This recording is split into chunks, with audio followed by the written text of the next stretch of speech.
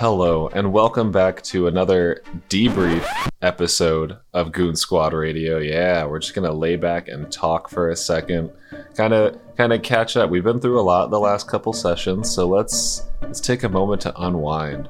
With me, Mr. Trayvon Starkwind, Jacob Wyckoff, and how's it going, everybody? Mr. Delvilo Soria, Ryan Siller. Just happy to be and here. one. Oh, sorry. I always cut you off. Yeah, It's like a weird well, pause. Anyway, you know- sorry, my bad. And one. That's it, canceled. Odor Kopak. Joseph Smegel. Ready Yeah. to debrief it all. Look at you, Hops. How dare you step over You guys pause for too long every time.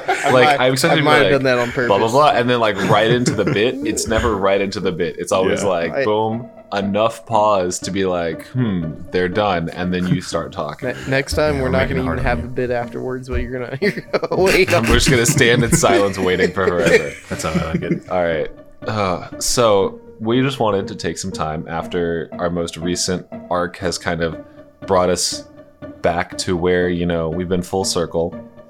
Well, I guess full disc, if you want to call it that, whatever. Shut up. And we just wanted to kind of talk and come back to take a moment to just chat. We've got some questions from ourselves, some questions from audience members that have submitted them, so let's jump right in. So gentlemen, what has been your favorite joke so far in the full run of Goon Squad Radio? Is it something from like the first half, or is it something like post the first debrief to now? Oh, that's easy. Mine is definitely have to be whenever we're down there with the fire newts. And Trayvon's like, yeah, I happen to know someone who's a pretty good shot. No, I think I said that. Yeah, And then Odor Yeah. says, Who? That Oh my Forgot god. about that one. That really got That's me. such a good It was one. a good poke because even Wyckoff's been saying like he was so excited to like build this character and he was building. And it's like it's almost impossible to miss with this guy because I'm so buffed up. And then those few sessions, whenever you were really trying to get into it, it was just like miss. was just and I could see you miss getting after so miss. frustrated. It's hard when Like- you roll so many ones. I think I remember in one combat, I think I rolled like 7 4s. I'm just Bro, like, are you should kidding have played me? a halfling, honestly. At this this rate, point. yes. Should have just played a halfling. All right. Wyckoff, what has been your favorite bit or favorite joke so far? I'd say probably one of my more favorite bits is whenever we got Bobbin on the podcast, and it was just like not really even a bit, just the interaction when he met Odor, or like Gittlegore and Odor's like interaction for the first time was just like, yeah, man, I got plants. Cool. Yeah, man, I got plants. Yeah. It's just like one of those just sitting there. It's just like, I just imagine these two characters just staring at each other, just like, yeah, okay, dude. yeah, okay. Just like that whole interaction just kills me every time. Having Bobbit on was a good time. That was a good little arc. Oh yeah, definitely. Smeckle, what was your favorite joke or favorite moment? Favorite joke? I think it had to be the first half when we ran into Jimothy, the librarians. Timothy and Timothy. Yeah, Jimothy and Timothy. I thought that was pretty just funny, just going back and forth between Jimothy and Timothy. Are you distracted? Yeah, I was going to say, Are you distracted is a great moment. We should definitely I put that on a think- t-shirt. Are you distracted? My favorite joke so far, I think the I know a guy who's a pretty good shot, but who is like my second place one, but I think my like first place favorite joke of the podcast probably has to be when you guys are like walking across the plane and you're messaging back and forth with Solstice Delvilos, and they're like, oh yeah, by the way, just so you know, the art show is canceled. And then Delvilos just responds with one word, and it's unacceptable. I just think like that is just a wonderful way to respond to like someone just giving you information that they have no control about. Just like, no, absolutely, No, that ain't gonna work. Send it back. All right, send it back. Take this letter back. We don't want it. Yeah, that was Okay, good. I have to speak to your Return to supervisor. That was a good one. Okay. Our next question that we all compiled ourselves was, what has been your favorite moment so far? So like not necessarily a joke or like a bit, but what's been your favorite like moment that we've recorded? That's a good one. I would say I'll just start off. The one that I thought was like my favorite moment, I would say, was probably like the combat encounter. Just the combat encounters going from like right after Gittelgore all the way up until, you know, the Glacier City. Like all of that was just intensity the whole way. And it's the first time I think I played D&D where I was sitting here and I'm like, oh wait, I'm running out of spell slots. Oh wait, I'm running out of, you know, like, you know, just these things, and I'm starting to get low on health. I don't really have much to heal myself with. You know, and it's just, you're starting to really kind of sweat a little bit because you're like, oh man, I could easily die if I'm not careful. And then Can't also relate. seeing Odor. Well, you got incredibly high AC and also, you know, it's joking. bad news whenever Odor's like also about to die. Oh yeah, for sure. Yeah, that was scary. That was a scary couple episodes. I don't know. I enjoyed it. You sick man. I have to say, my favorite part, selfishly, was whenever I had that moment with Torm and he was telling me about his brother. Because like this entire time I've been waiting, I was like, I know Hops might throw Torm in here, man. I might come across him. And whenever we started looking at the sigils and I started piecing everything together, and then I was just there talking to him, I was like floored. I was trying not to giggle whenever we were doing that scene. That was so much fun. Yeah, that's mine.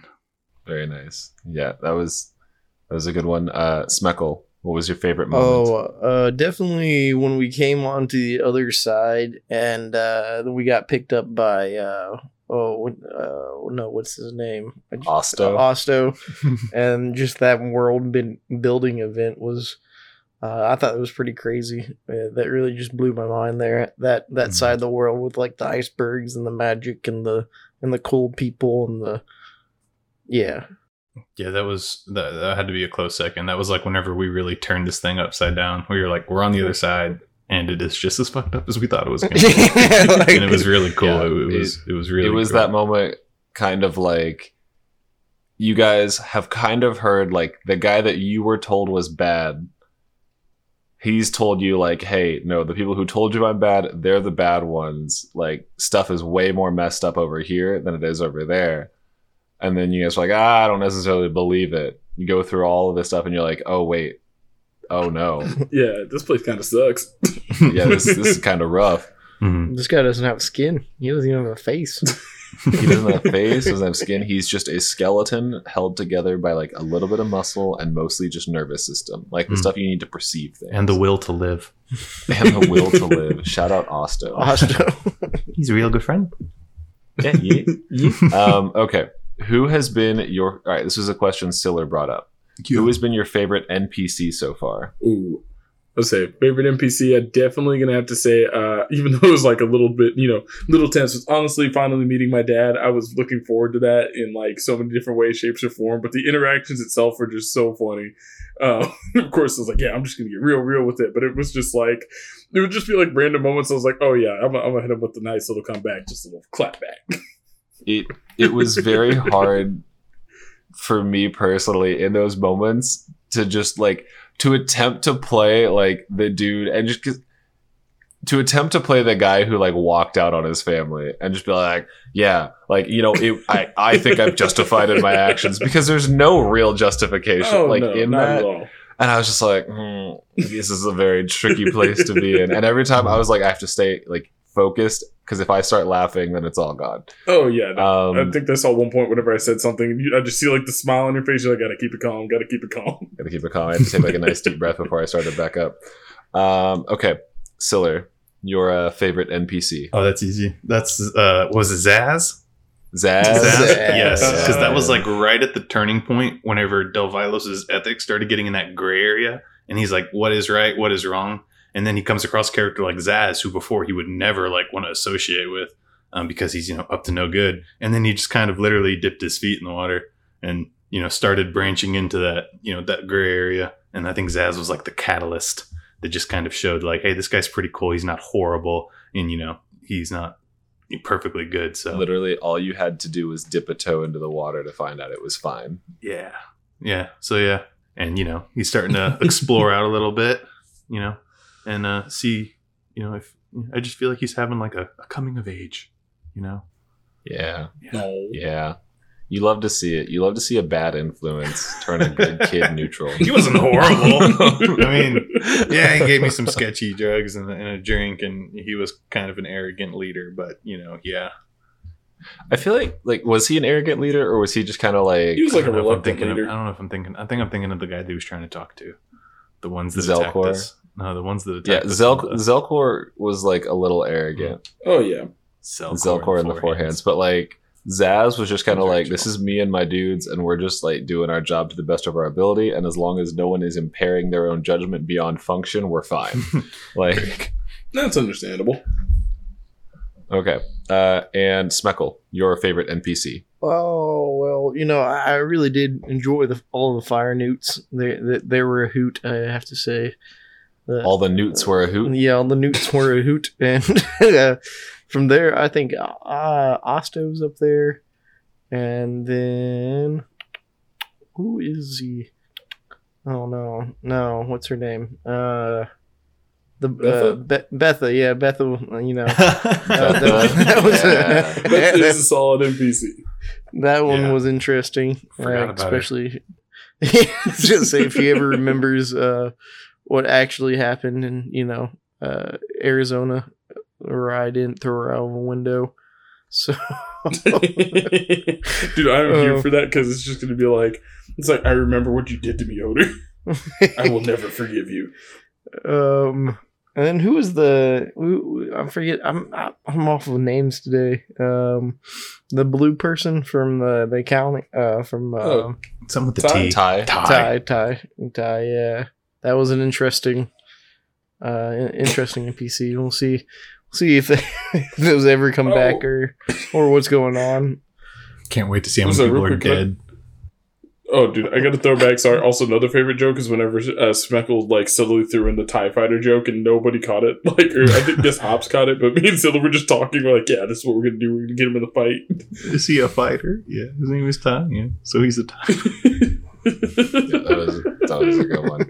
I fully just did not catch that when it happened. That was great. I don't know. I don't have a favorite NPC. They're all 'cause you. Because they're all just me. What's your favorite to play? My favorite to play. To roleplay as, yeah. I don't know. I have a special place in my heart for Oscar and Demakos, just because yeah. they're just like they're the meathead gym bros that I wish I was in real life sometimes. Like, they're just the dudes who are like, yeah, man, let's go. Let's do it. Like, we're just big and strong and a little dumb. And I'm like, yeah. I think Just you big, really strong, liked, and a little dumb. you really liked playing Elise at times. Like, you really got into her. Oh yeah. I really like playing, like Elise is super cool. She's that like cool, calm, and like always in control of the situation no matter what happens. Azona Rai is very fun to play just because he is super like calculating, and in like the moments with him, he's already thought of like he's planned fully like 4 days ahead what's gonna happen. He knows like everything he's doing like way in advance. And so conversations with him, you guys are like this or that, and he's just like, no, like that's not an option because this thing has to happen already. Like he just has it all planned out. He's like a meteorologist. Yeah, make his best guess about what This Yeah, 7-day so- forecast good. includes terrorism. include. Okay, is he a terrorist? We'll get into the ethics of that a little He's a later. terrorist. I was like, he's definitely a terrorist. You can be morally, quote unquote, right. he for your caused cause, but terror. You're still a terrorist. I think I don't know. You start getting into weird territory if you start going that way. So Terrorist story. Well, Yeah. let's go with the best Terrorist definition. story. Anyway. does he use the source of terror to scare the people to promote his message? Evacuate a city. Yes, correct. Okay. The next question was for me from Smeckle, and it just says, if Coetzee and Azona Rai ever meet, how are you going to do that? And well, we'll cross that bridge when we get to it. Oh, that's All right. gonna be fun. You're just gonna be- That's next- going to be great. I can't wait to just sit back and watch you argue with yourself. Like, that's going to Argue be with myself. That's going to be great. You're just going to be talking. I might just like pre-record it and then just play it for you guys when it comes time to that. But then as soon as you interject anything into the conversation, we have to stop it. Beautiful. Right off the bat. An insane thing to try and do. There's no way to do it. Oh no. You're gonna be like The next just question- switching sides of your chair, like left, and then you're gonna go. Do you like left and then turn to the right side? I'll come in with face paint on Yes, like after that half and recording half. session, so you guys can keep track of which one I'm Thank supposed to you. be. Otherwise, I won't be Two able to face. tell. We're gonna have to Two-faced. really enunciate like who's like, yes, thank you, Coatsy. Yes, thank you, Coatsy. Hello, Coatsy. Azona, how do you feel about that? And how does that make you feel? Is Are we gonna be Azona in are the we gonna do room with couples you counseling? right now? We'll see if we ever get them seated down in the same room together. That'd be great. What got you guys into D&D? So the answer for that one for me is I got into D&D in high school, like right at the end of high school, when a friend of mine was like, hey, we're going to try and play this game. And so like during the summer of like our senior year, we went over to his house and played like a couple times. And then I didn't play it again until college, and then I got like more into it in college. And then I think I kind of like dragged you guys kicking and screaming into it a little bit. Oh no, not at all. I've You- been excited to play D&D for like a long time. Okay. I think during the Yeah. pandemic, like that's whenever we started getting into it. Like a lot of people, I'm coming to find out, but it was like you were dropping like small breadcrumbs, Hops. You're like, yeah, this is really cool, and then this, and it was like just keep a couple of pieces more, and then eventually like our ears peaked, and you were like, so how do you want to play? Do you want to do a session? We can do You it. guys want to right now. play? You guys want to play? I can have it ready for this weekend. You guys want to fucking go play? Go buy some dice. Don't worry about it. Just go buy some dice. You're It's gonna like- love it. Now here I It was am, like- 8 sets of dice later, and I can't stop. I just can't stop. It's just something satisfying about having a dice collection, you know? It's like, yeah, I think I have like 5. I was gonna say, because the very first one we all played together was written as a like 1980s disco cop thriller for that one session, Oh for my that first one shot. Rick Blackstone. yeah. Oh, with like Rick Blackstone, Poe Puritan, and then what was completely forgot. Lucan Bear Lucan Charger, Bear Charger. Lucan Bear, something like that. Bear And I Charger. played a yeah. ranger, and I'm never playing a ranger again. I think the one thing that sold me definitely on D&D was that session where I just like picked up a table and like chunked it, and I was like, oh, so this is literally like anything as long as you know it makes As sense. long as you can justify yeah, it like in the world, you can do it. Yeah, He's been And that- pushing the boundaries ever since. Yeah.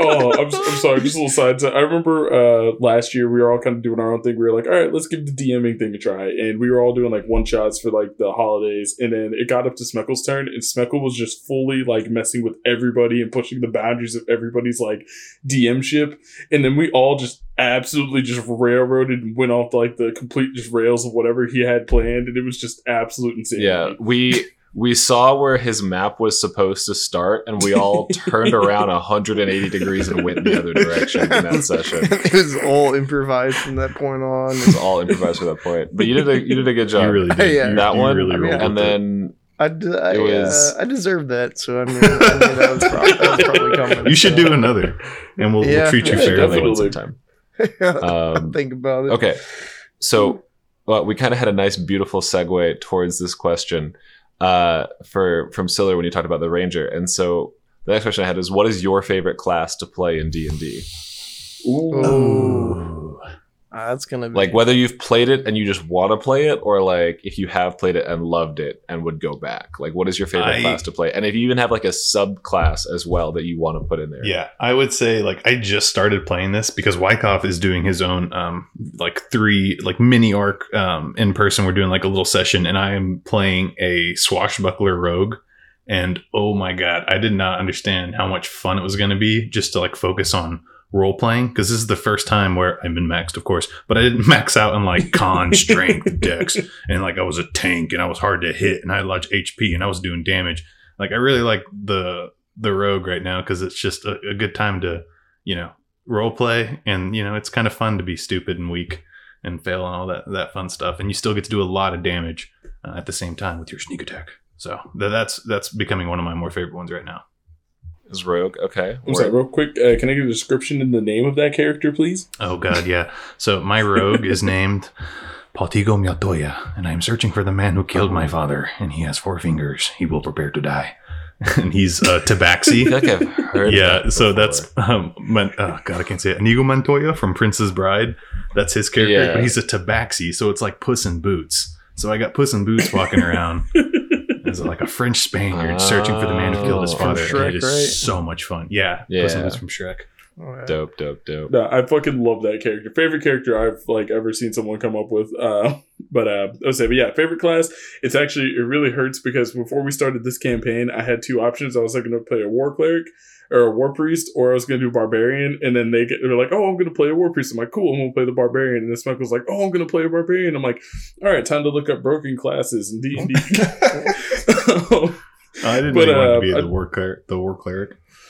Oh, that was just like I kept that like in my mind. It's like, I think that's what I want to play, but I wasn't too sure yet. So then whenever whenever y'all said yours, that's whenever I was like, oh shit, I got to it too late. But I don't regret it at all because honestly, I love Trayvon and I like playing a warlock and also playing a fighter. But at the moment, it's weird because it's like it's later on he gets a little bit better. So we're almost there. Maybe a couple more levels I can finally start doing the more overpowered stuff. But overall, it's also just having spell slots is awesome. So, but overall, definitely either a barbarian or a war priest. But definitely, I think I'm gonna have to lean towards the barbarian because it's just something about just going in there and just be a giant meathead, swing all the time, don't fear death. Like it's just that's always a lot of fun. So that's usually my vote. Nice. And cool. Smeckle, your favorite class. Oh, I would say, anything that can okay, hold on. Anything that can cast fireball. Yeah, anything that can cast fireball. I right now, like a wild surge, sorcerer or something right now. And- Wild magic In sorcerer. the Yeah, other that's pretty in the fun. mini arc with White Coat. But anything, because the more and more I look at it, like the spells you can do so much shit with them, and I feel like if I start learning those and like I could figure out how to even break games even more, or like the worlds even more, because there is just some crazy Oh, shit you can do shit. with those spells. Yeah. A A Smeckle wizard would be terrifying. Oh, 100%. I'd be absolutely terrified. I'm already terrified of what's going to happen in like the mini arc because like we found like a homebrew wild surge magic where it's like 10,000 options, and that's just oh lord, that's just insane. the ideas of chaos and everything. But playing as a barbarian too, I'd say is just you just kind of walk up and it's either peace or you choose violence. There's nothing fancy about it. You just start swinging. There's not a lot you can do. Mm. It's just swinging. So you've chosen death. Oh, that's Very another nice. good one. I think for me, my favorite like rules as written class is like the Sun Soul Monk. The Sun Soul Monk is just a very satisfying way to play. It's just monk with like a lot of extra flair to it and like radiant energy. So it feels very satisfying to be like, I think it was from when I played in the Waterdeep campaign. I played like a monk that took like a level of cleric. And so it was like a light cleric with like a monk flavoring that was all, so it was all just like about radiant energy. And I played that character very fast and loose. I played him like a tank and promptly found out after about, I think I went down 9 times in 7 sessions. I certainly found out very quickly how fragile monks can be if they can be hit. But if my favorite like non-rules as written class was this one that after we finished that campaign, we like continued that story a little bit. And I was like, this character like wouldn't have a reason to leave this city. He has like made a bunch of money. He started his own like essentially non-profit like situation in a church. There's no way for him to like justify going on to continue adventuring. And so I was like, okay, I'm going to write up this new character. And I found on like one of the many subreddits of D&D a nomad class that like now there's something similar to it in like the ranger subclasses. I think it's like Horizon Walker or something like that. But it was like this homebrewed class, and I got to play essentially like just a marksman sniper warforged who was just a nomad. And truly, I was so broken as a character because I was like super heavy but super fast just because of the way I was built. It was wonderful, and I had like a rifle that could shoot like 300 feet without disadvantage, and it was great. Oh my god! But once we got like in close, I was out of luck. But yeah, so I think Sun Soul Monk is my favorite one. Nice. You guys got any other questions before we go to our audience submitted ones? No, let the gates flow. Any like Well, actually, real roses quick, or thorns real fast? I got one. What is the most times y'all been down in one of us in a session? In one session? Well, besides like, the one you just mentioned, where you went down like 9 times in 7 sessions. yeah. So what's the most you've gone down in like a campaign or in like any session? Okay. Yeah. But yeah, Jose can start off. I just remember starting with Mokbar. Literally the first session, getting stuck on a staircase and crit on like I think like 7 or 8 times. I think I went down like maybe 4 or 5 times, and then Baba just kept picking me back up.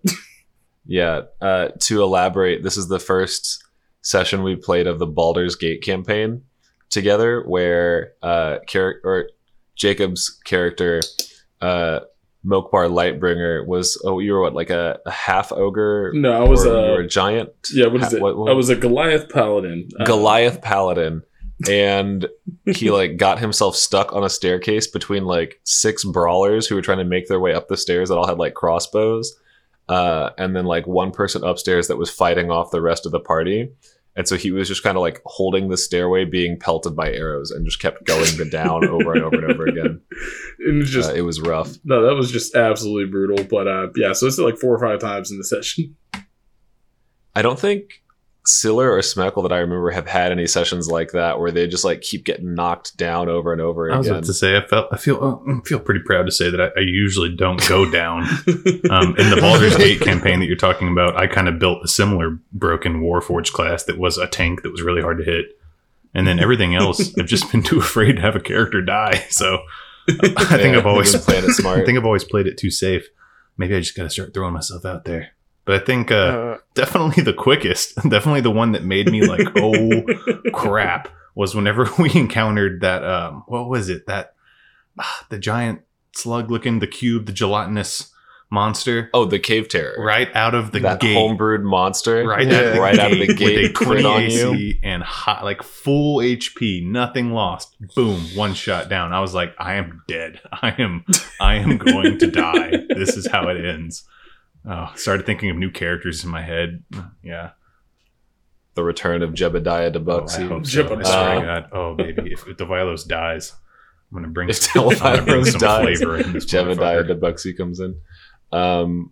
Okay. What would you say is the most you've ever gone down? Smeckle, I feel like you're in that same boat where like you don't really go down a lot that I remember. Yeah, last time it was probably the last couple sessions, probably the most I went down consistently. I did have a character die. Oh my That's God. right. I'm so I sorry. forgot about that. I DM'd a mini Star Wars campaign. It was like 3 episodes, and I told him, I was like, I'm going to kill you guys. And then when I did it, I was like, oh my God. I killed the same character twice. I killed one player, and I was like, you can bring back your character. It's okay. We don't have to kill him. And then I killed him again. Oh, you hate to see it. But yeah, I mean, I haven't anything like probably like last session, couple sessions in the iceberg thing. Yeah, was probably the most. It's like 23, I think. Yeah, 23. Yeah, where you got whomped by a giant bird and then collateral damage from our boy Osto. Yeah, that was interesting. I was like, "Yep, I'm gonna have to figure something out here." So, I think when you went to go do your your character level up, you were like, "Hops, I'm bumping my AC," and I was like, "All right." Yeah, I was like, "I'm bumping my AC up a little bit here." I'm putting my points in decks. I'm bumping it up. Cool. Yeah, let's head over to our audience submitted questions. Ooh, yes. So this first one, just because I thought it was funny, we'll include it. Was what was Odor arrested for? Yeah, let's the go. question that everybody wants to know, and only Smeckle and I have the answer to.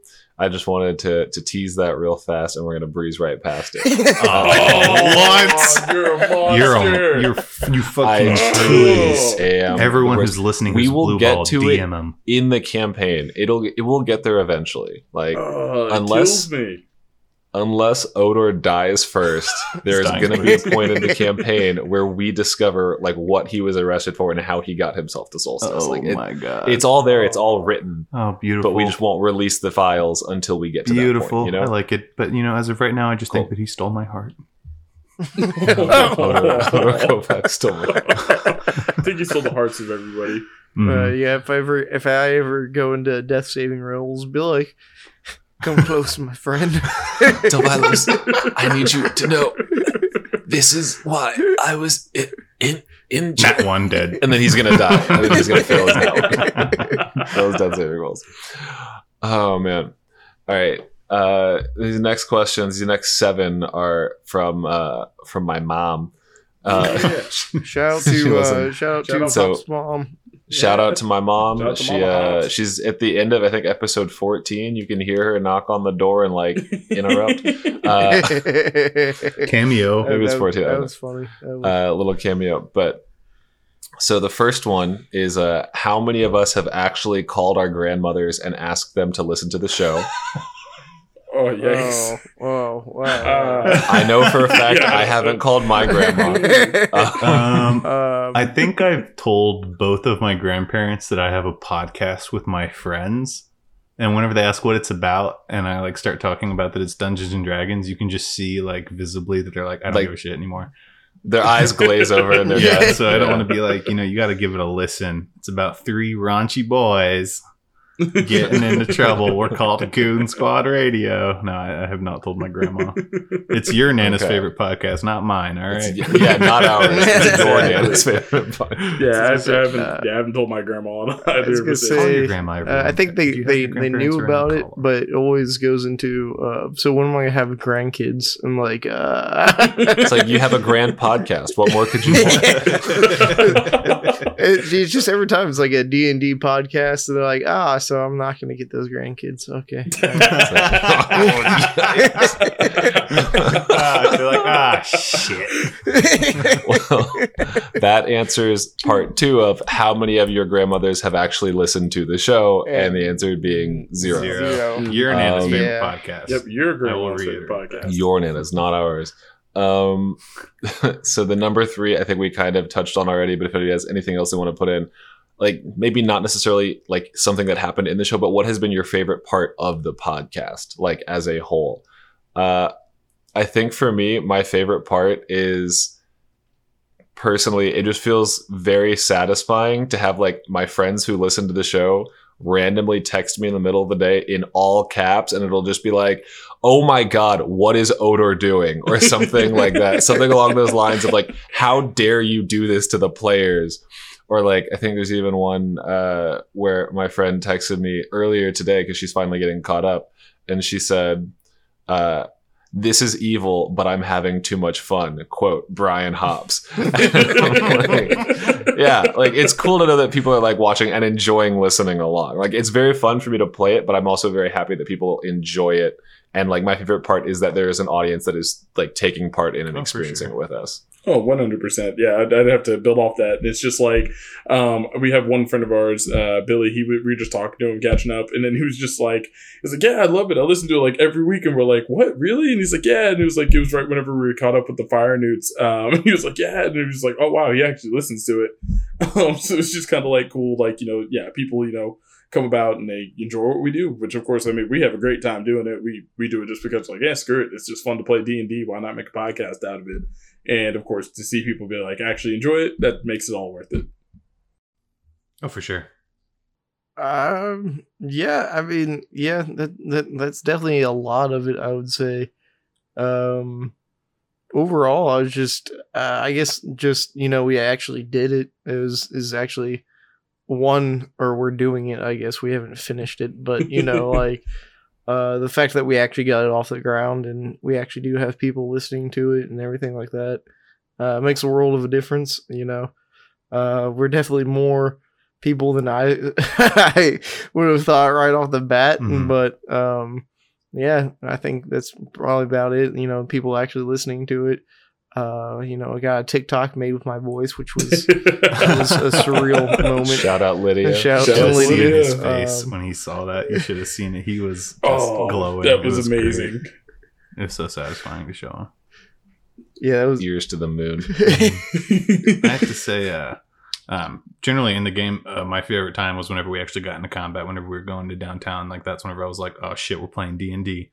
But in general, overall, I just like that we have an excuse to get together and play D&D. I really like playing it. Whenever we know we're recording and I'm getting set up and everything, and there's always like that little bit of nerves whenever we start off. But whenever you're actually in it, and you're just worried about there. There's nothing else. Your life kind of slips away for a little bit. Everything's on pause, and you just get to do cool, crazy shit with your friends, stuff that you can't do in real life. And I just always have so much fun recording these, regardless if we're recording or not. I just feel like we're having a good time. So I look forward to every recording, and just something to look forward to. Yeah. Oh, yeah. I feel Here. like- Here. Cheers. I'll drink to that. So the next question from my mom, I can't really answer this one because I can't give an unbiased opinion about it. But I'm interested to hear your reviews. Is Brian a good DM? Oh No. yeah. Can we gloss over that one? Is that all right? Can we just push? We made no, it this far, and I think that Absolutely. I do think that you're an incredible DM, and I might be biased too because you've been my only DM, and then I have all the other 3 people. But like getting into it, like whenever we first did our one shots, like you do such a good job with like theater of mind. We've never played with a grid with you, but I never feel like we need it. And your world building is fucking insane. You still have me grasping for what's going on. So I think you're a great DM. Absolutely. Oh yeah, 100%. I mean, yeah, I agreed. It's just the fact that like, I don't know if we haven't talked about it much yet, but just like kind of where we're at currently, and it's just like at first I was like, okay, we're gonna get to the other side, we're gonna figure out who the bad guy is, and we're gonna finally know where we're going, and then we just finish it, and it's just like I don't know what we're supposed to do right now. I know we're supposed to stop the world from blowing up, but is it gonna be with Solstice, or is it gonna be with the Zone of Rise? At neither, and it's just like do we become like our own force? And it's just like just the amount of world building and just mind fuckery that goes on just blows my mind. So yeah, it's like whenever I try to do any like one shots, I reach out to you almost all the time. I'm like, hey man, I got some tips and tricks, or like hook me up. What would be good if I do this? And I think whenever I did my first one shot, I asked you about like oh yeah, this and that. You're like, hey, you should have this person actually betray them in the end. I'm like, oh, that's genius. Oh, that's amazing. So yeah, 100%. I think like even 2 weeks ago, I was at the gym and you were like, hey, can I bounce some ideas off you? And like I was just on the elliptical and you're like, okay, so we're doing like this thing. And I went, okay, so you want to look at this monster? Go Google this one and then Google this one. And you were like, oh, and I was like, if you want to really mess with him, look at those 3 things. Oh yeah, I'm super stoked because I still haven't made a decision on the BBE. It's between 1 or 2 monsters, but either or the one you brought up to look at, maybe not monsters, maybe deities, maybe you don't know. Hey, no, they're absolutely insane, and I 100% believe I will kill y'all. Nice. All right. Yeah, I would say first off, was this actually coming from your mom, or did you just kind of? Oh yeah, no, genuinely. I'll send you guys a screenshot later. My mom was like, "Is Brian Hops a good DM?" And I was like, "Okay." You just didn't want to review yourself. I see. I see. I see. No, I think overall you're a pretty good DM. Like I said, I think I really do like your world building ability. Like I said, the other side of the world, like that blew my mind. Like that's just like such a unique world that I wouldn't think would exist, and I would have came to that. I would have never thought of anything like that. Also your ability to adapt the world, like to stop making it out of stone. So I would stop stone checking everything, in past campaigns. I was like, my ability to adapt the world. What? Yeah, I forgot Thorgrim had stone cutting, and you'd be like, is this bridge made out of stone? What can you tell me about the stone in this bridge? And I'm like, dude, it's a stone bridge. What kind of stone? So yeah, I think everything we've been to has been pretty interesting of like what's going on, and like the whole world and everything just seems to like flow, and I can really imagine it. Like like Siller said, you didn't need a grid or anything, but like I can like see the world around me and kind of like understand what I'm actually like like seeing or imagining, I guess, where I'm actually like outdoors doing. So yeah. Very easy to really like succumb to the actual surroundings. Like whenever you're sitting here and we're playing, it's like I'm no longer Jacob Wyckoff. I am Trayvon Starkwood, and I am pissed that my dad left. Who was your first DM, and was he a good DM, Hops? My first DM, I won't say his last name because I won't try and dox him right now. What's his address? His name is Will, and Will did a very good job. I didn't really know what to expect going into D&D, and I actually came in like a session or two late from the first time they had all played together. And so I came in and he just helped me build a character that was a dragonborn fighter, and I was like, cool, this is like the most basic thing I could be. But I had like insanely good athletics and nothing could stop me. And I was just kind of like all the way up, you know? I think the very first thing that had happened like in the campaign or that I played was like we came across some like high elf like trinket shop owner, and he was being like real rude to my companion. I was like, I want to punch him in the face. He's like, you want to what? I was like, I want to hit him. And so like I just knocked him out, and then the whole thing escalated from there. But he managed to send us out of the way and like work around everything that I threw at him the first time, but still keep it like on the correct direction of it. And he did a great job. He was the first person that I ever played under as a DM. And then the second one was one of my roommates in college, and he was also very good. My favorite thing he ever did was we played through Waterdeep Dragon Heist. And if you've never played it, there's a beholder at one point in the story named Xanathar, and like beholders, spoiler, have the ability to like mess with your dreams and like mess with your perception of reality and stuff. And like whatever they dream, their minds are so strong and powerful that they can like make things happen in real life. And so as we were going through like this beholder's lair, we got like sucked into its dream for a moment or something like that, and we're like on a chessboard, and so he pulled out a chessboard in front of us, and so he was like, the first thing that happens is this piece moves here, and I'm like, okay, cool. And no one else in our party I think knew how to play chess or knew how to play it well, and I was like, all right, what do you do? And I was like, well, I'm gonna move this piece here, and he goes, okay, and I move this piece there. And so he and I just started playing chess casually, and then he started doing moves that like were completely illegal in chess. And so like he moved a knight like diagonally like a bishop, and I went, oh. And it immediately clicked for me. I was like, this beholder doesn't know how to play chess. And so then I just took one of my pieces and knocked over the king, and he went, all right. And you guys snap out of the dream. And I was like, dope. That was sick. That's a cool mechanic. That's and really like, cool. that was a very cool encounter. And I was like, this game can be super fun if you like take the time to like set up those encounters and like traps and things like that. And I think that was one of the things that for me as a DM was a cool moment to be like, this really like doesn't have to just be cut and dry, hack and slash your way through things. This can be whatever you want to figure out how to make it. So I thought that was really cool and really fun, and they were both really great DMs. Nice. Yeah. Nice. So the next question my mom has is, can you explain why there is so much violence in the show? Man, that's for you. that's a question for you. I like to kill shit in D&D. That is my short answer. that is like the short and quickest answer is like, without getting too psychological about it, is it is a fantasy realm where you get to do fantasy things that you don't get to do in like real life. Like you don't get to cast spells. Not everyone gets to just walk around with swords all the time. And so like I will say we do get a little extra sometimes. Oh, 100%. And sometimes we go like a little past where like would be tasteful, but like, hey, you know, sometimes you gotta like. Anyway, we won't get into it. My mom and I had that talk off air about a comment she made about a James Bond movie, and we'll move on. Beautiful. But I will say that Sure. I do like the non-lethal stuff in D&D. Like I've heard a lot of people doing like, you know, Great British Baking Show, like D&D style, like anything in court that involves D&D where you're like having all these cool mechanics. I actually like those.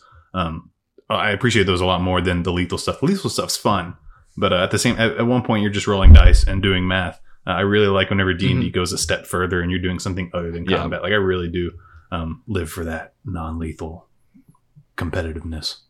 But I also like Which is stabbing great. people. Because he might have some of that plant coming up in the future. But anyway, Wait, what? Don't get my hopes up, baby. I won't get your hopes up too high. Oof.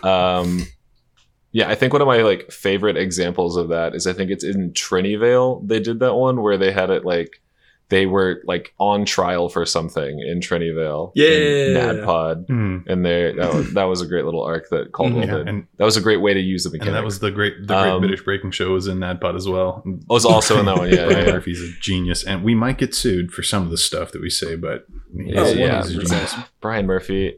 As long as I get his autograph somehow. It's going to be in that fuck. What is it? The serve. On that, Like you can yeah, expect on to the see serve me in notice. court, Brian Murphy. The cease and desist. That's it. If we do it, I got it's all the gonna be in signature, D&D. I'm gonna be Odo or K-Pop. I'm gonna get thrown out of the courtroom. Like it's gonna be bad. If this starts to dive, let's just try really hard to rip it off. That way we can get that cease and desist. You know what I mean? Exactly. As long as I get Brian Murphy. All right, screw it. It's no longer about the people. It's about getting a cease and desist from NADPOD. Great. So yeah, this week our characters have all changed. Anyway, so next question. Now that we move on, yeah, it's just the violence. I think comes from a place of like things you don't do in the real world, Mhm. and it's just another way to approach it. So question 6 that my mom put in, and I think this is targeted a little towards Delvilos. Maybe just a hint is anyone going to fall in love? Yeah, because I'm already falling. Oh, 100%. It's going yeah. that route. Yeah, poor Delvilos, hopeless romantic. Him and his lady. Ladies. I don't know. I'm playing two sides of the field. I got Susan on Oh, one. right. You got Susan. I forgot Susan and Oh, you're such a Susan sweetheart. and But Tessa. I think day one, as soon as you like pointed out some tall female character, and I was like, all right, yeah, Delvilos is kind of a simp. So I think that he would try to go impress this girl. 6'5" And then redhead. She just keeps on showing up. So I think Delvilos is going to keep shooting his shot until she's dead, he's dead, or she tells him to fuck off. Wait, hold on. What? it's like it's a dangerous job, and so like eventually like one of them might get killed in the line of duty or whatever, and so like if it doesn't happen before then, well then there you go.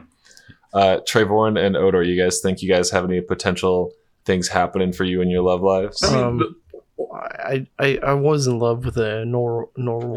Oh, Okay. no, that's right. It He's was trying a to find his different. new It was a Narwhal. different love, but my It was a God. platonic Yeah. love, Yeah, The memes, I can respect the it. memes about your Norwal that have been coming off of our Instagram are, oh my god, oh my god, It was so just good. so sad. It was just So just so funny just sitting there. I'm sorry. Another fucking funny moment was literally whenever it's like, can you roll a perception check on the other 3? And it's just like, what's going on? They're all crying while eating hamburgers.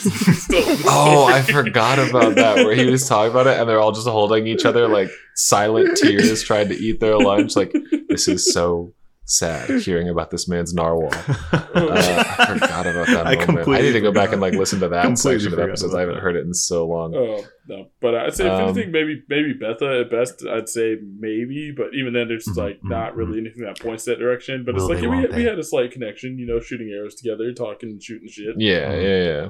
Well, the last Yeah, I feel like sorry. Trevorn and Betha are on the path of like that close platonic love where like you care about like a sibling, Mhm. you know? Oh, yeah. Like you've been through a lot of it together, and so you really like share that bond, but not like a romantic connection, I think. Well, you heard it here. I got friend zoned by my DM guys. So I'm gonna Oh go my drink tonight. god! Oh my god! That's all I'm saying is Trevorn has not made a move yet. So Oh. until Trevorn makes a move, like I don't know. Yeah. There's- Anyway, And the right. last time I saw her, she was underneath Smiffle. She was underneath Odor. I mean, shit. I think that Oh, sailed. okay. Good God. All right.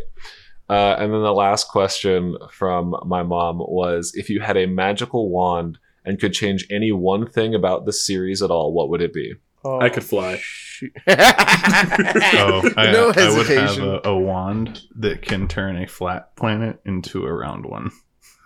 Oh, that's good. That's good. That's funny. That's very Oh, good. shit. I feel like I wasted it now. Okay, y'all go. If I had a magic wand, I would be able to give Odor K-Pop our Fisher abilities, and and have an Iron Man suit. Can we say that? I feel like that's yeah. I feel like that's not like Yeah. legally a problem we could to call it reference an Iron Man suit. Everybody knows Yeah. what Iron Cease Man and is. It's not desist, like Robert we made Downey up Jr. Iron Man. Yeah, Robert Downey Jr. is the one that writes that cease and I desist. just want not the I lawyers just at want his Marvel. signature. Okay.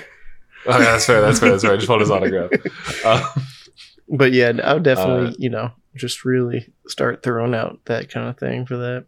Yeah, I know you talked about that, and then there's one episode. I think it's the last debrief where you make a joke where you're like, "Yeah, I want Oda to have an AK-47." I think is what you said. Oh my god. That's right. Yeah. I think Oh I yeah, remember that would be interesting. That would have changed some things. Mhm. Oh yeah. No, Quite a 100%. few, actually. Yeah, I think introducing automatic rifles to this show would be a very drastic and dramatic change to Well, the balance of and everything. we love hear me drastic out and though. Hear dramatic. me out though. If we got the actual math and schematics and could justify No. it, would you like? Absolutely not. But like No. full on, actually had the No. schematics and everything rolled No, we're not perfect, doing like nat 20s on every We're not. intelligence No. check. Not a chance. Ah, killer. All right, if I had my wand, I would change that ability to where we can somehow Oh, okay. produce automatic rifles. Fair, I fair. would go back and say, like, if I could get, I would love a wand that literally just touches people and they instantly become incredibly peaceful and calm. So just go up to Coatsy, be like, bing, and then go up to Zonaran and be like, bing. It's like, you two, what's going on?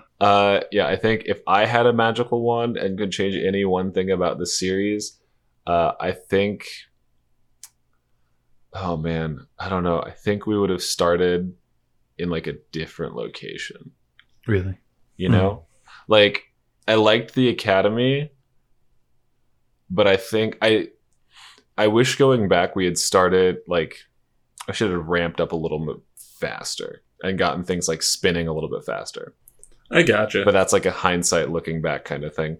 Yeah, it came naturally. It's one of those things like you it missed it, did, but we yeah. didn't. You know, like it's like building something. Like you're the only one who knew that mistake was there. Exactly. Yeah. Where I was, and like listening back, it's fine. Like on the first listen, but I've been going back and like retouching episodes and kind of getting them to polish up to like the standard of the later ones now that I have more like editing experience. And I'm like, I forgot about that. And like I'm slightly like tweaking moments. Mhm. So if you go back and listen now, guess what? It's a little different.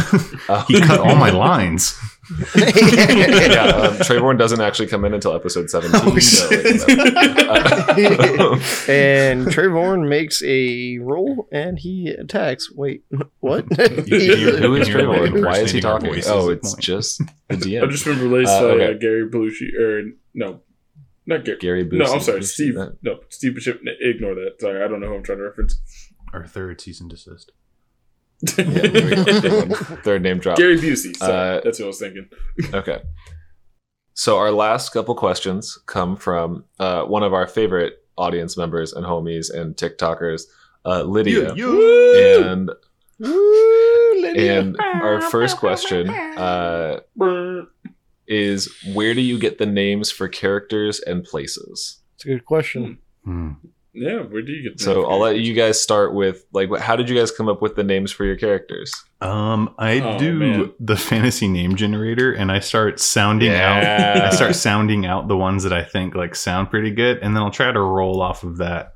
I was like stuck between Devilos and Delvilos forever, and I knew they were so similar, but I was like, which one? And I eventually polled my wife. I was like, all right, which one sounds better, Devilos or Delvilos? She's like, Delvilos, and I was like, boom. I think that was like the day of the recording. But yeah, I like. I think that is true. I think I like the day we did our first recording. I was like, "Yo, dog, you still haven't told me your name, but you told me everything else about your character." And you're like, "Oh, it's this," and I was like, "Okay." A name? Oh, man. I don't need a name. I came up with the Trayvon just because I was like, oh man, it's like usually I do all these like random like really like fantasy sounding things. Like I just try to like just say like, oh yeah, you put these syllables together, it sounds fantasy esque. But I was like, you know what? Let's just keep it simple. But I'm not just gonna go with Trevor. It just didn't seem right. So of course I was like, well, I'll throw a little bit behind it. Trayvon. Ah, nice. And then of course I was like, oh well, you know what? Game of Thrones. The Starks. And I was like, oh well, let's go Starkwind. It sounds like Nice. a little bit more fantasy esque, but it's not super like out there. It's a good fantasy name. Not to Thank you. Not to put you on blast, but you just said you like to go with fantasy names. Your first character was named Rick Blackstone. Yeah, It was just Rick. Hold on. That was because you based it off like a 1980s sitcom. That is was just fair. like, It was Rick. a 1980s like disco cop. Yeah, it's thing, like, come so on, that's you fair. can't. Like, It was like he's like a war-torn veteran. Come on, Rick Blackstone. Yeah, That's like true, a true. stereotypical That like was a good one. 80s like action hero name. I like it.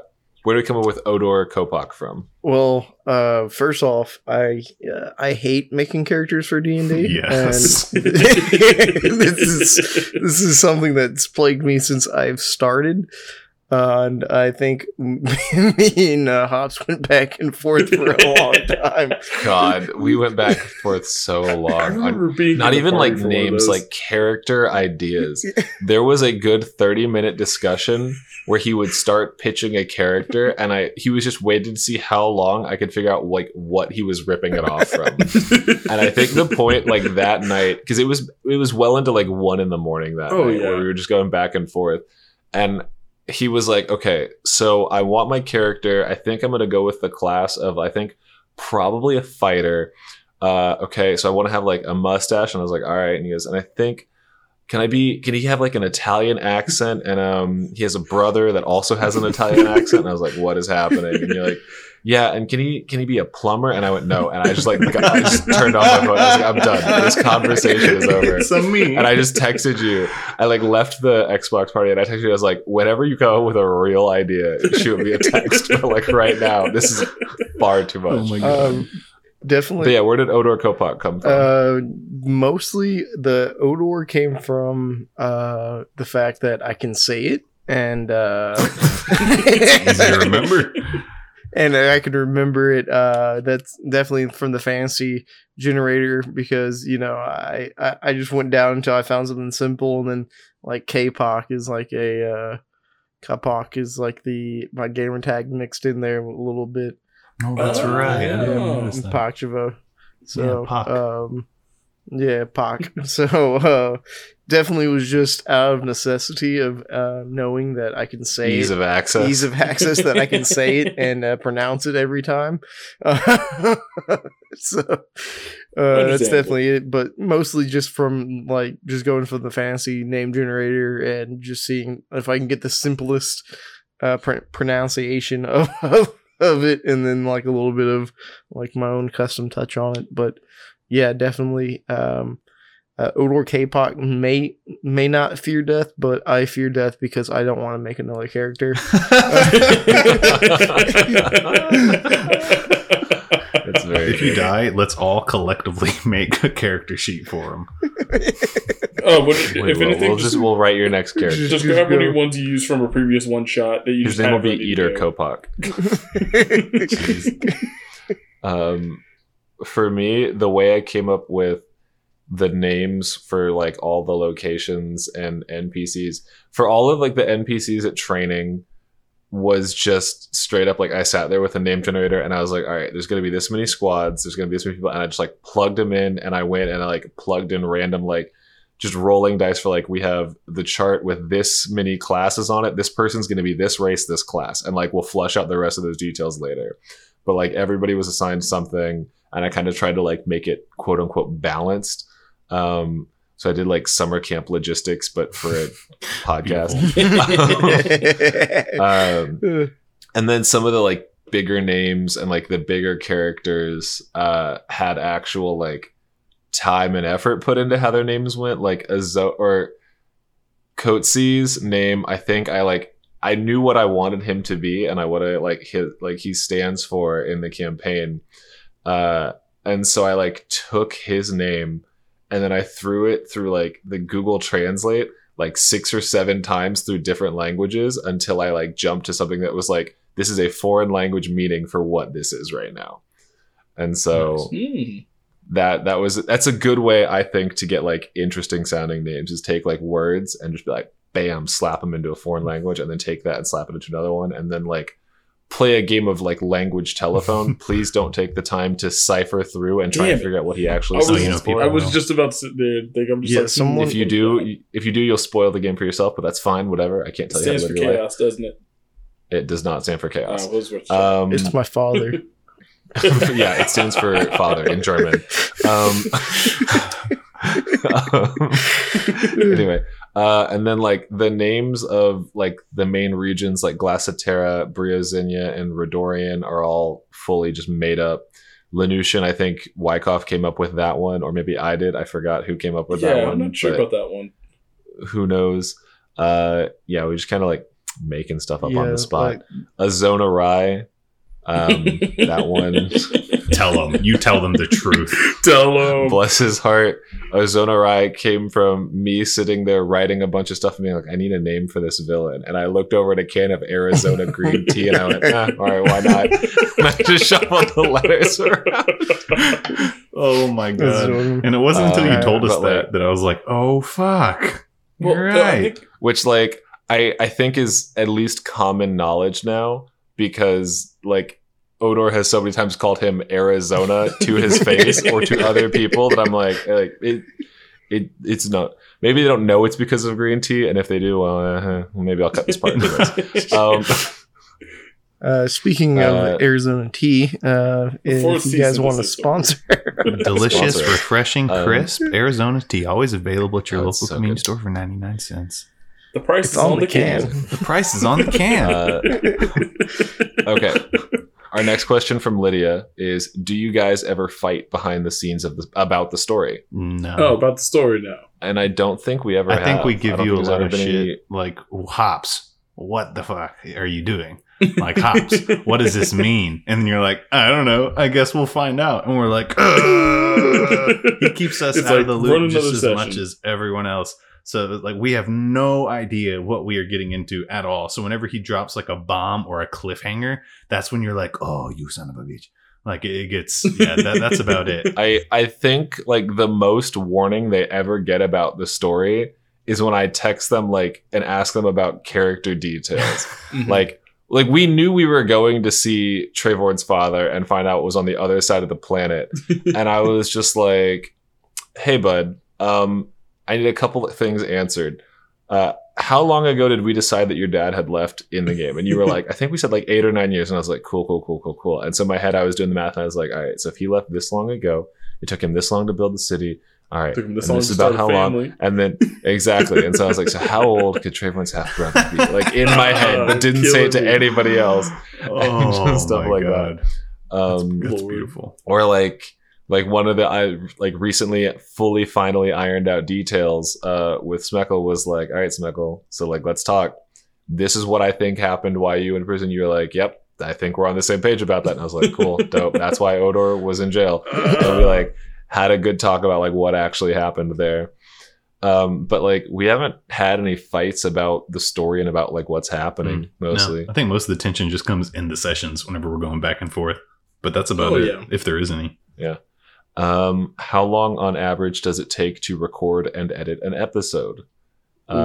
Recordings usually will last anywhere. And then the fourth question that Lydia gave us kind of goes hand in hand with that one was, do you record one episode at a time only, or do we just pretend to be all, ooh, cliffhanger, and then record the next one immediately? Sometimes, Um, Lydia.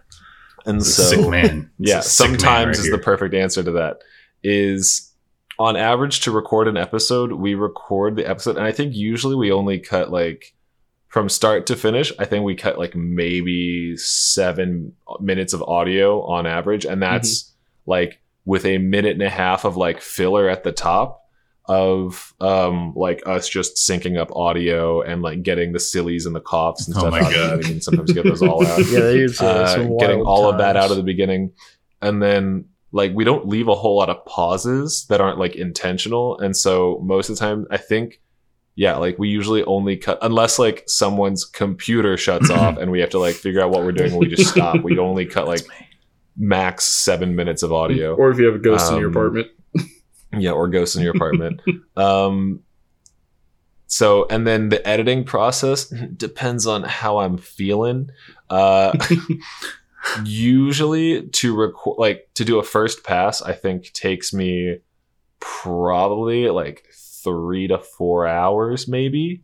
Depending on like the length of the episode, because it's just going through and like cutting out all of the pops and the silence and things that happen that are like, oh, that's not pleasing to listen to. Like when someone is talking and like bumps their mic stand and you hear the reverb echo, Don't know or who, times where don't know who would someone Like this? that's a good joke. We'll get it. Oh man. Or like people talking while they're rolling dice, stuff like that. And so like going through and cleaning all of that stuff up usually takes about like 3 to 4 hours per an episode, depending on like how focused and in the zone I am. And then in the Azona I am. Thank you for laughing at that joke. The silence is deafening. And then like to add sound to it, usually like, so the first pass is to go through, like cut all the junk out, then go back, add sound to it. And that process is anywhere, depending on the episode content. Like, are there dramatic scenes? Is it just like one long combat episode where we play like the same looping drum track underneath it? Can take anywhere from like half an hour to another like 2 hours of edit time. And then just like the last thing I'll do after that is once I've done that, I'll try to generally sit down at some point before we publish it, if I have time, to like just sit down, like fresh ears, not look at anything as it's happening, and just kind of listen to the audio without interacting with it at all, and just let it kind of play and listen for any of those like pops, hisses, or anything that I need to take out the last time. And that'll usually be another however long that episode is. So Nice. all in average, like 5 to 7 hours per an episode. Yeah, That's a lot of hours. is that it? And then when we have guests, that adds like an hour and a half on it for that like initial like cleaning things up, just because it's another layer to keep track of. But moving on to that's all the technical garbage no one really cares about. Moving on to do you record one episode at a time, or do we pretend to be all cliffhanger? And that one is, when we started, we did like 3 or 4 episodes at a time, and we would do like marathon recording sessions. And then we started doing weekly. And so like we went from having like marathons where we knew what was happening and like we were going to immediately get that answer. And then we went to like, they actually had to wait a week. And now we're down to like every 2 weeks, but we do like batch records right now. So we'll do like 3, sometimes 4, sometimes only 2 episodes at a time. But normally anytime there's like an actual cliffhanger, it's because they know they're not going to find out what the answer is for at least 20 minutes. So while we have to reset and like go in.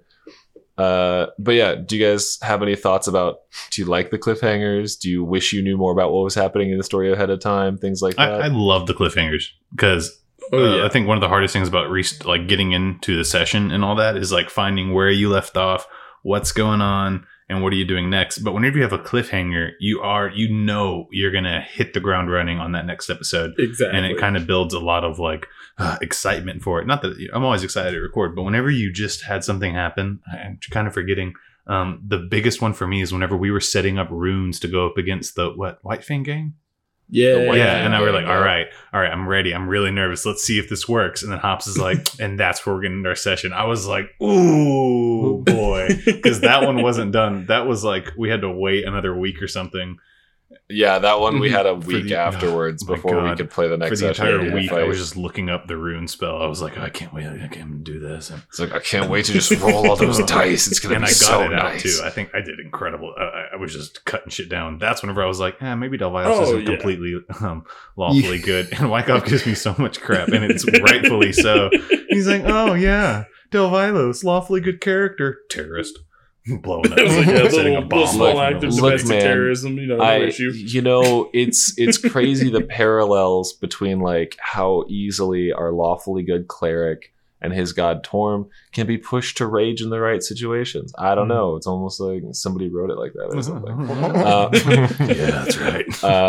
I have to say, the cliffhangers, they might not be cliffhangers like to us because you may have to like wait 20 minutes, but also the fact that like kind of what Siller was saying, like you're in the zone, you're in the story, and then you hear, and that's when we're gonna enter session. You're like, wait, no, back it up. Like, no, we can't. Like, I want to keep on going, Yeah, you're like a runner at the starting block, like you've just taken your like kneel to get ready to kick off, and you're like, wait, the gun's not going to fire. Like, I don't get to do the thing. Yeah. I love it. Exactly. There's definitely times where you're just going into the story and you're like, what is going on? And then it's like, yeah, that's it. And you're like, Okay, makes sense. I know at least for right now, the most recent cliffhanger we have when we finally make it back to the other side, since we haven't been there in like maybe like 10, 11, 12 episodes. And I'm just like, oh man, we're going to fuck so much stuff up. And, of course, now we got to wait a little bit before we get to it. And I'm like, oh, I want to be there now. Yeah, that one was a good little like pop back in. So then I guess now while we're talking about getting back over to the other side and cliffhangers, what are you guys? Let's just get into like the metagaming of it all and kind of the character discussion, and we'll finish off here.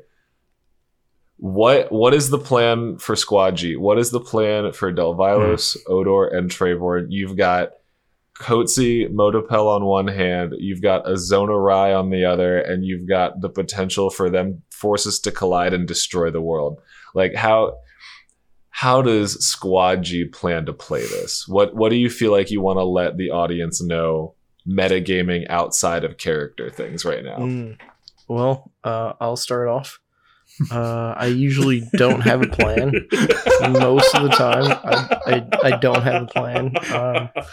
And that's about it. 99% of the time. Usually it's me and Silly going back and forth.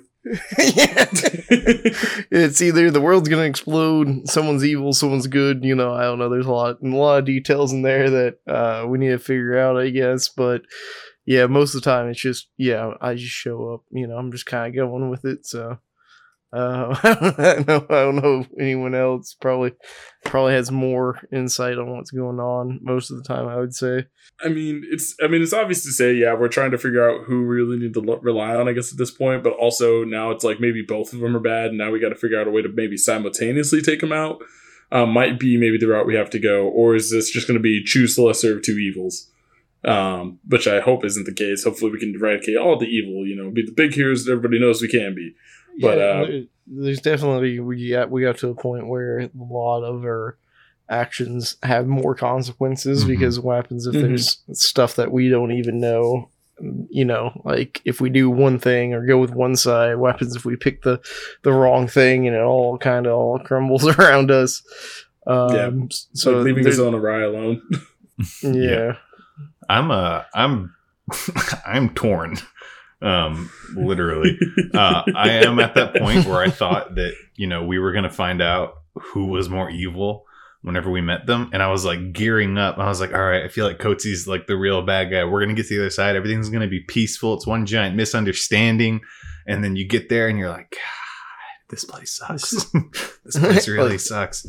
And I think going from, my perspective, I want to find the peaceful ending. And I think that's what Delvilos wants too. He wants to make sure that everyone who's doing anything wrong right now is brought justice. But it looks like everyone is doing something wrong. So in Delvilos' mind, he's like, everyone here sucks. They all need to be taken care of. I don't think any of these people should be in power. And I'm really looking into it because of Wyckoff's deity, Trayvon's deity, talking a lot about, two forces colliding, and then we're also talking to this deity who's also just as powerful. So there is a third option. Part of me is like, is Trayvon the Messiah? Is he going to come down and bless us with this guardian of the galaxy, Sphinx guy? And I hope that has something to do with it, because right now I cannot imagine fighting Coetzee. I cannot imagine taking on Azona Rai, and I'm scared going back to Solstice, because people are going to be asking questions, and it's only a matter of time before we slip or someone wants to brag. I feel like I'm going to want to brag about what we saw, what we accomplished, and then we're just going to get snatched, hoods over the head, pulled in. We're going to see that special teams, that all black armor come in, and just so I just don't know who sucks more. All I know is they all suck, and I'm looking for a way to take both of them down. But who do you whenever you do that coup, who are you going to have? Who's going to fill that position? And I don't think we've found anyone yet who can fill that position. The thing is, I have a couple ideas, at least on that front, because I agree. We got back, and now it's we can't trust anybody. We went from we might have had a little bit of a safe haven, and now there's we got to really be careful. Part of me thinks Elise is the person we can go to. She seems like she's pretty straightforward, level-headed kind of thing. Might be the person we might be able to get to maybe kind of help us out. like maybe she's been researching it herself and she's been looking for like ways to kind of bring it down, and we just happen to be the squad to do it. That's what I'm kind of hoping is the case. But I mean, that'd also be too easy, right in. So obviously, it's never going to be that simple. So it's like I want to believe in that, but I know that's also dangerous. Also, I think Thai might even be it, because there was a little bit of a reference to like, oh, most people that are native to this side of the world, have this color tint of, blue. So of course it's like, well, maybe is Thai a sleeper agent? Is she like, Azona's like inside man? Like, just so many different like possibilities of betrayal, to where you're just like, now it's like it's tension in the sense where it's like beforehand we could be a little easygoing. We're kind of undercover, and now we're undercover against our own agency that we were supposed to be undercover for. And it's just I don't know what the right way to go about it is. It's no matter which way we go about it, there's gonna be some like fuckery that's gonna happen. Oh yeah, for sure. That's what I'm scared of. But definitely probably seeing the speech from Coetzee is probably going to be like step number one. Probably try and like catch back up and all that, and definitely probably see some stuff pop off there is my guess. But still have no idea. A nice Lord's gathering right when we come back. Yeah, it sounds what could go wrong? That's how it keeps on saying. What could possibly go wrong? Who would possibly devise something like it's that? Gonna be someone evil. It's gonna be fucking hilarious if this whole thing goes off like peacefully, and we're sitting there like spells prepped, hands on swords and shield, and like, all right, and everyone's doing a great job, great quarterly review, everyone gets bonuses, good job cleaning up the crime, now y'all go enjoy the art show. And we're like, okay, what's gonna happen? Okay, what's gonna happen? Where's he gonna be at? Where is he? Where is he? But yeah, I think the thing that is very funny to me, and like a small detail that I don't know if we've discussed how it's going to play out yet, is probably the fact that you guys are talking about like, how do we go back to Solstice and talk to them and like right to their face and be very calm and casual. And it's like, all three of you are wearing at least some facet of Eclipse armor. Yeah, that's right. And have made no attempt to cover it up. I forgot about like, how that. do you walk back? Because that was something I was like, are they going to take this bait? Like, it's cool armor. It does cool stuff.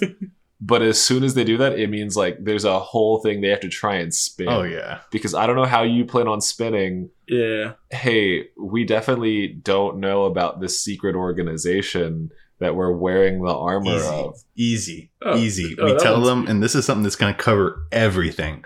We told them that we were going like underground and stuff, and we'll say we got there, we got ambushed, we're fighting, and then on our way back we came across these fire newts lugging around all this armor, and we questioned them, and we found out everything about the other side, and we know what's going on over there, and we know this and that, and that's kind of crazy. So we found this armor, it looks really cool, and we threw it on.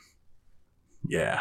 Word. So you're going with the fire newt defense. Yes, it was the damn fire newts, and we're gonna get back down there, and they're gonna be raided and like eradicated. Yeah, they had the armor. You're gonna see Gittlegor's wig lying in the middle of the field. He was supposed to go on tour. He was the chosen one. Oh man. Yeah. So do you guys? That's the last thing that like made me kind of chuckle thinking about that. Like, how are we gonna go to this ceremony where like Coetzee, hopefully, I assume, knows about Eclipse. Maybe some other higher ups potentially know about them. But like, how you guys gonna just walk in and be like, "What up? We're Squad G. We were the newest recruits and the lowest on like the tier order, and we're rocking in the baddest armor. Like, what's up?" Oh yeah. Like, I feel like it's a very hard thing to spin. We should hide it. I feel like there's a way we could probably like spray paint it or find some way to like kind of spray paint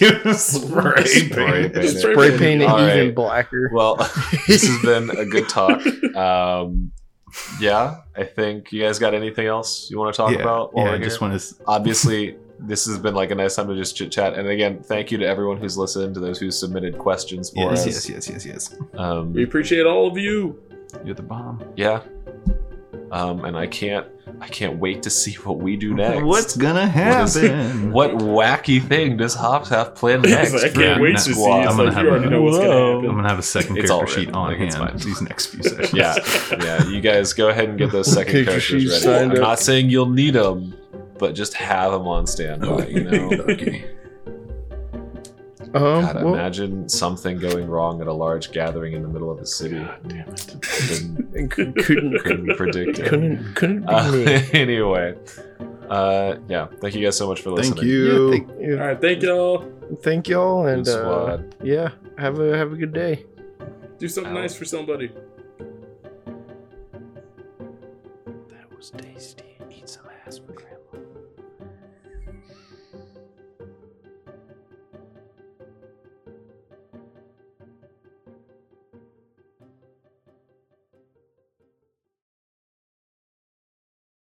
Do you guys know that song "Fuck the Pain Away" by Peaches or whatever the hell? No, I do not know that it's song. Oh, okay. yes. It plays in an episode of Letterkenny when they're at the wedding. Yes. And it has my favorite chorus for no reason because like sucking on my titties like you wanted me, calling me all the time. And it's just like it's Fuck such pain a away. bop for no reason. Fuck the pain away. All right, okay. Go ahead and put your headphones to the mic so we can sync this.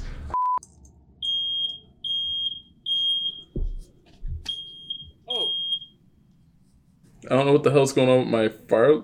Is that yours? Let's check Yeah, it that's my out real fire quick. alarm. It just Was it the randomly methane went one? off. Was it the You make sure it's The not. VAP. Yeah, make sure it's not CO2 or something like shit. was it All right, just- we'll I do- if don't it was think your- it is. But yeah, give 1 sec, just to be safe. Okay, take a second. Go do your thing. Go check your stuff. Mm. Incredible. How you doing, bro? I'm doing great. This has been the most ridiculous reception. I know. I'm glad that this wasn't actually like a recording session. Yeah, you guys got I to think burn. that might have been the neighbor's wall. I think something fell off of it. You got to burn some Okay. motherfucking Some sage. babe. I Yeah, will 'cause it sounded say, like it came yeah. from a wall behind me. yeah, I don't want to alarm you or anything, but whenever I heard that sound, your fan started spinning a little too. No, yeah, that's why I was like, yo, what the fuck? So I was like, yeah. No, Say a so I was like, couple I'm pretty sure prayers. it's This is just, the- yeah. It sounded like This is something that just went up against the wall somewhere on the other side, and it just I'll kinda bring it first across to recorded, somebody else's you know. apartment. Yeah. Cool. First evidence of a haunting on the Goon Squad Radio. Don't say that. Don't You heard it here first. man. Oh, dude, I'm not gonna sleep. The right first tonight. 48. And they were last seen answering questions about the podcast. Sorry. Oh my God, Hops. We have to shout out your mom because she gave us questions. What's her name? All right. And shout out to I will- Ellen, Hops' amazing mother, for supplying these questions and letting him hole up in his room and record with us and edit. She's the bomb, the goat, the best of the best. Thank you, Ellen. Oh,